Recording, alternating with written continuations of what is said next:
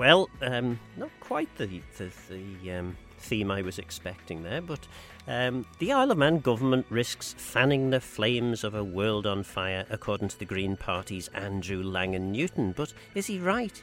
The claim is made as government looks to vary the conditions of Crogger's gas exploration licence, which has received intense scrutiny in recent Keys sittings. There does seem to be a growing chorus of international organisations and governments suggesting that further attempts to find fossil fuels will cause real danger to the future of humanity. But is this just scaremongering?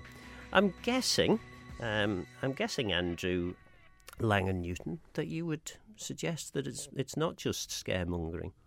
No, I agree. So thank you for inviting me on the show, Phil Faster-My, to raise this issue. And I think it's really important, really germane, that we talk about this and we hold our MHKs accountable to what was talked about in the House of Keys last Tuesday, just under a week ago.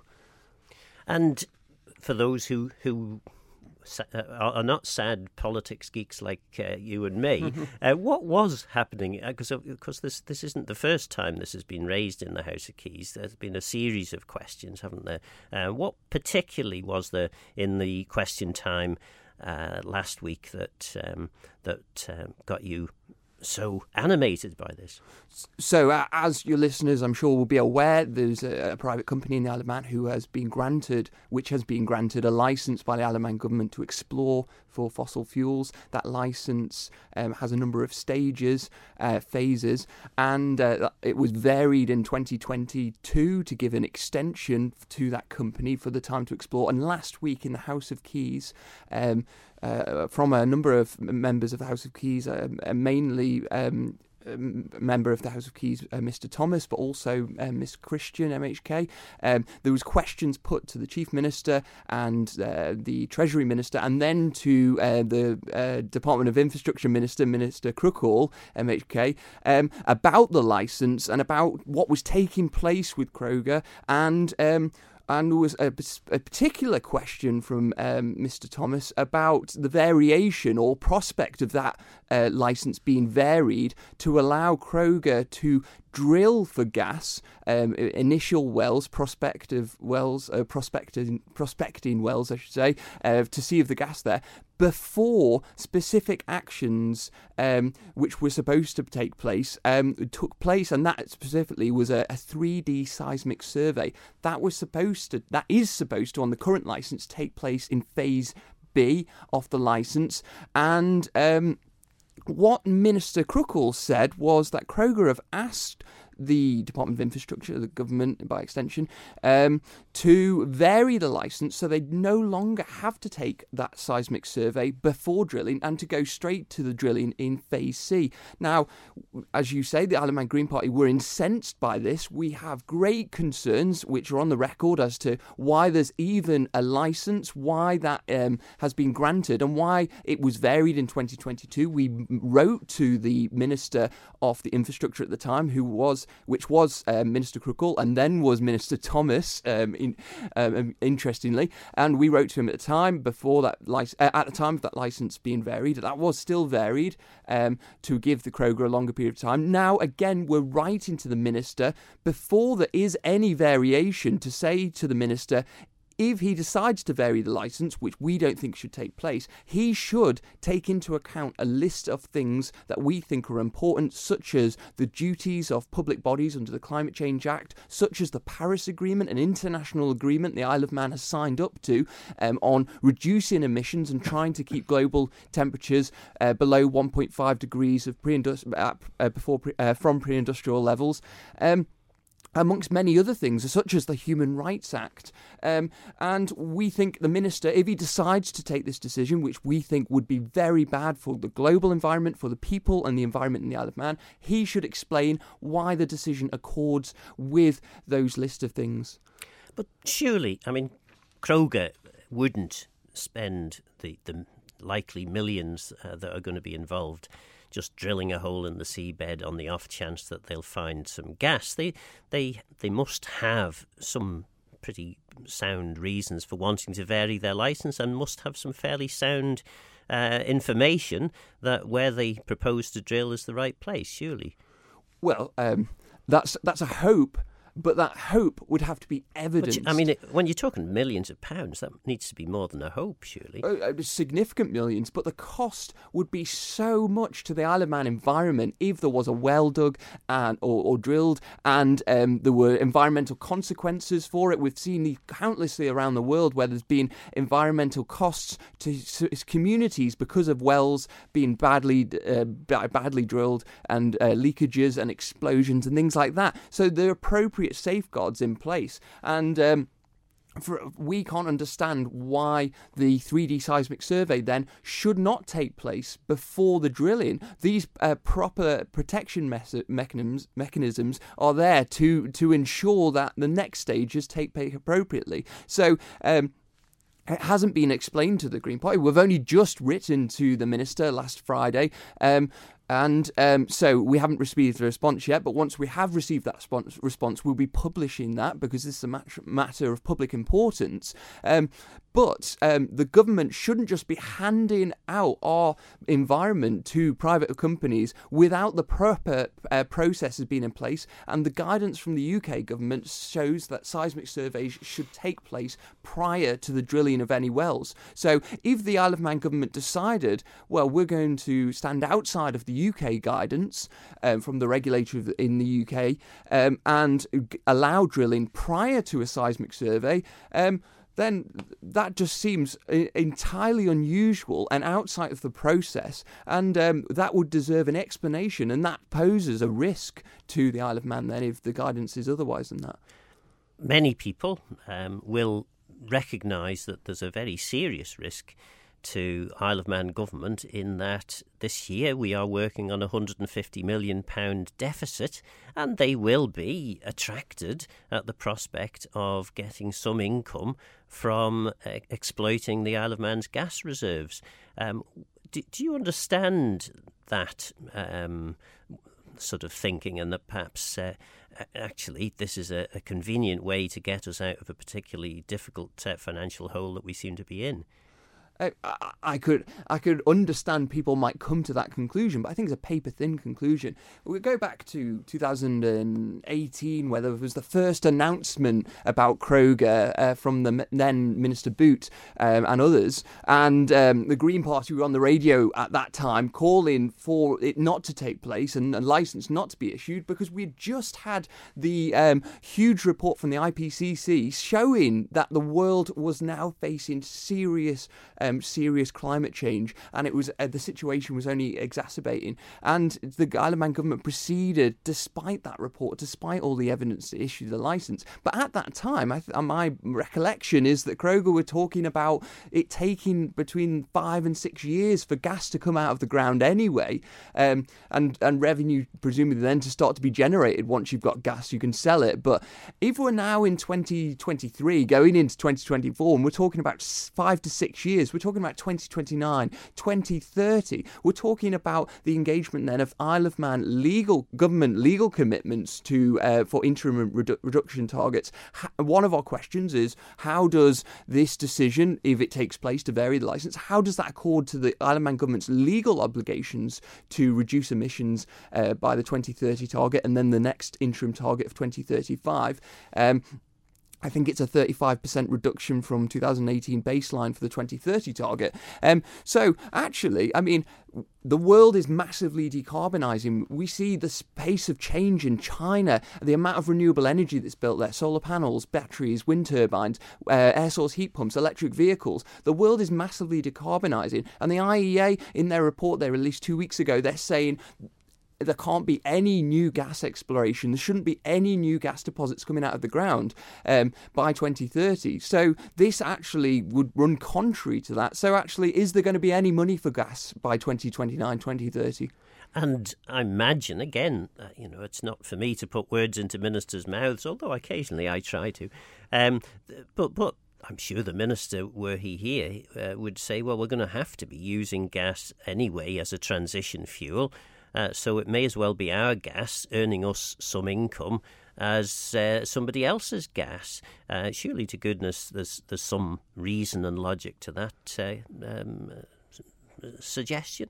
With respect, again, I would say questionable on reasonable grounds, on the basis that what entitlement do we have to that gas? So Kroger are there to sell it. They bring it out of the ground. There might be some revenue for the Isle of Man government if it ever comes out of the ground and it can ever be sold. But we're seeing these markets in the world massively decarbonising. A pace of 5 to 6 years to get gas, to the idea that it could even generate revenue. These markets are going to be exhausted. They're going to be massively depleted because the answer is the cheapest form of energy generation we know now is solar and then wind. And so actually we should be investing in the cheapest forms of energy generation in the Isle of Man. And there are options that are being explored at the moment. Certainly the wind farm offshore, which is being explored by Ørsted, and indeed the one at Eiristein and the Skird. But all of these have their challenges, though, don't they? And there will be plenty of people listening to this programme. And I should say that I have an interest in that the Eiristein development is in my backyard, so to speak. But there will be people listening to this programme who will be saying, what price for this move to decarbonise and renewable? What price in terms of environmental destruction, habitat loss is acceptable in relation to renewable energy? And I would add to that, Phil, the Balawan solar farm, which planning application went in I think, January or February 2023 this year. The Isle of Man Green Party wrote to the planners in August this year to say this and set out why, and you can find a copy of that correspondence on our website, www.greenparty.im, to set out why it was really important to grant planning for renewable energy schemes, such as the Balawan solar scheme, setting out the legislation, the regulation, which we've all passed over the last decade to support energy now. Now we've got an example of a private company offering that to the Isle of Man, and so the planners have got the option in their hands to grant that and to facilitate a real decarbonisation. So that's a great opportunity for the Isle of Man as well. And again, the Ørsted opportunity is there, isn't it? I mean, this is being promoted. Are there any risks, though, in terms of, because I know the Isle of Man Steam Packet, for example, have concerns about the proliferation of wind farms in the Irish Sea, making it more difficult for them to be able to navigate. Is there not perhaps a little bit of putting the cart before the horse in some of this decarbonisation agenda, certainly the government's decarbonisation agenda, in that we don't seem to be doing very much by way of sorting out the energy waste that there is in the island? The island's housing stock, for example, is generally very poorly insulated. And the sort of the Green Living grant and the various other grants that have been available from time to time hardly even scratch the surface. Yes, so you raised some really important points there, so Phil, so thank you for that. On the first point about the steam packet, what we have is a changing climate where the wind, where the storms are getting more powerful, where the ocean and the sea levels are rising as well. And so the cost of inaction is huge. Dramatic, and it's really difficult to understand how these complex networks all come together in affecting our society. But it is happening now, and we're seeing this in the hottest year on record. What the United Nations are describing now, even though we're only in just in November, they're saying that it's looking like a 1.43 plus average global temperatures from pre-industrial levels. So we're almost at the 1.5, and this is a huge concern because we live on an island. We depend on. There was a statistic from Sir Tim Smith, who founded the Eden Project, who I heard speak earlier this year. He had. I'm not clear where he got the statistic, but I think it was something like between 3 and 5% of our food is grown in the Isle of Man. I can't remember. It was something in that region, but that really illustrates how fragile our society is and how dependent we are on transport transport on and off the island. And if our weather systems are curtailing that transport, are making delays, and we're in the middle of a storm at the moment, aren't we, which is impacting the steam packet. If that's going to become more ever present, it's going to become more and more difficult to live on the Isle of Man. So action needs to take place now, because the real tests are right in front of us, staring in our faces, especially as we go into this winter in the hottest year on record. So there's that point as well. So you raise a really good point about the fabric in our building stock. The Isle of Man Green Party, in the consultation for the Climate Change Act back in 2020 and 2019, we were very keen to emphasise how there needed to be improved standards on the housing stock we were building now. Its Strategic Plan 2016 proposed 5,500 buildings in the next decade, but they're not being built with air source heat pumps. They're not being built with we would say the appropriate standard of insulation. But they are being built to a far better standard than the 40,000 plus homes that many of us live in, which are not particularly well insulated. And well, I don't know, maybe it's just me. I would have thought that might have been one of the first places to look when it comes to decarbonising. You know, you could, because I mean, maybe I'm wrong on this, but I do get the feeling that there's still a very large proportion of the Manx population who are at best lukewarm and possibly even cynical to the whole green agenda, and need some pretty sound convincing. And I can't think of a better way of convincing someone that actually this is a journey worth taking than substantially reducing the cost of their heating bills. Well, this is a really good point. And one point I heard, going back to the wind turbine point, Octopus Energy, Greg Jackson, who leads Octopus Energy in the UK, a really forward-thinking organisation, and they build wind turbines around the UK. And if you're near a wind turbine site built by Octopus Energy and you can see the wind turbine turning, then if you go with a contract with them, they'll offer you 50% off on your electricity bill. And since they've done that proposal, it's called the Octopus Energy fan page or something, or fan group. Since they've done that, they've got communities approaching them going, come and build your wind turbines near us. That's a way to capture the imagination and connect people with these turbines, these tall structures, which you'll be able to see, well, you specifically, but many others in the south of the island. I live in the south. I'm not sure if I'll be able to exactly see them from my house, but close by. That will connect them with the change that needs to take place to address this crucial issue of climate change that is materially affecting us now and will continue to do so at an increasing rate.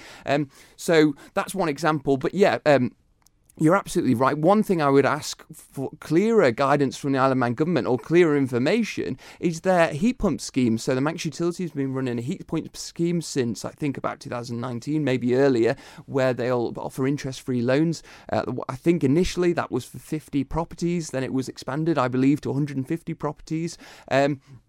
And I don't know. I've asked DEFRA for a current status on that. They weren't clear on what the status was. They said go and speak to Manx Utilities, because that's something that's really important, that can really aid the transition, because heat pumps, they are expensive. They are more expensive than gas or oil, but they're dramatically going down in price. Again, I think it was earlier this year that Octopus Energy in the UK announced a heat pump that was going to be built in the UK that, with government support in the UK, was only going to cost about £3,000 to certain households. That's not getting too far away from a gas boiler. So that's a very attractive change. That's going to improve and reduce in price. And so we need to start getting more Isle of Man government support for those in the Isle of Man. And one of the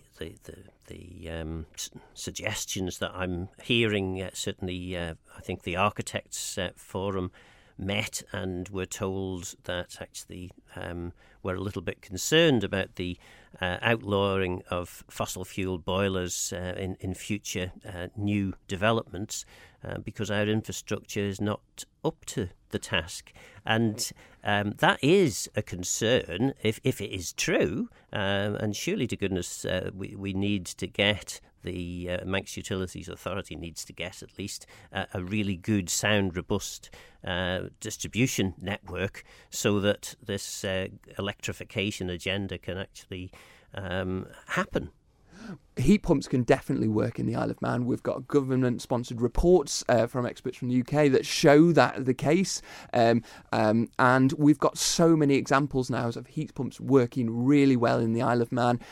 They work all around the world in the coldest climates much colder than the Isle of Man, and really effective. But they do need electricity. And I think this was the suggestion. If every new home has this requirement for electricity for the heat pump, there was a suggestion, and maybe MUA can come on a future programme and knock this suggestion on the head if it's incorrect. But that actually the network wasn't capable of delivering what the policy was suggesting at this stage. That's not to say it shouldn't or work couldn't be done to make it.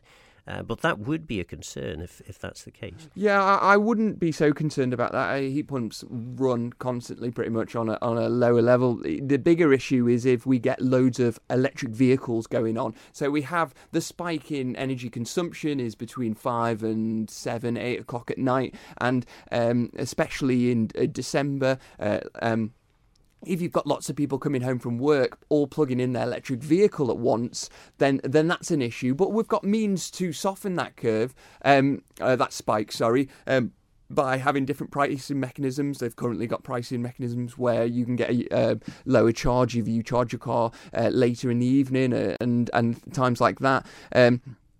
So, and especially in summer when we've got huge solar yields right in the middle of the day, you could offer free charging in the middle of the day from the Isle of Man government, and that could really soften the spike for later in the day. If they're so cheap to generate solar at that time, you're just passing that through to the consumer. Yeah, I haven't seen that concern lodged specifically against heat pumps, but more against electric vehicles because of the spike that takes place when they go on charge. There's no doubt, listening to you, that you are a very passionate advocate for the need to move to a decarbonised future. What would you say to the people, and I should say we're starting to reach the end of the programme now, so I have to be reasonably brief on this, but what would you say to people who are listening to this who are still somewhat cynical and a little bit lukewarm to the whole idea of moving in the direction of decarbonising? That's a great segue, Phil, because they should come along to the Isle of Man Green Party conference on Saturday, the 25th of November in Ramsey Courthouse in the afternoon, starting from 2 p.m. We've got 3 incredible speakers, one on artificial intelligence, one on climate change communication, and one on transforming education. And so come along, engage with the Isle of Man Green Party, bring your questions along and hear from some expert speakers about how we can transform our society to benefit everyone. And that's what the Green Party is about. And more renewable energy and transform our society now to invest in our children's future, but also in our future now. That's going to be better, make a more harmonious, more better, lower emissions, lower damage society for our environment and for the people who live in it. Well, Andrew Langan-Newton, are you chair of the Green Party? I'm the leader. Leader of the Green Party. Thank you very much for attending. Despite the theme music, this is agenda, not perspective. I'm not quite sure how I managed to get the perspective music in, but normal services will definitely be resumed next week. So what do you think? Is this just scaremongering? Is there actually a real need for quite dramatic change on the Isle of Man? Does the Isle of Man's contribution not really make a hip of the difference?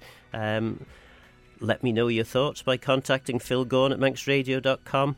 I'm Phil Gorn. Go to Myos and Geisha Grum. Thanks for listening.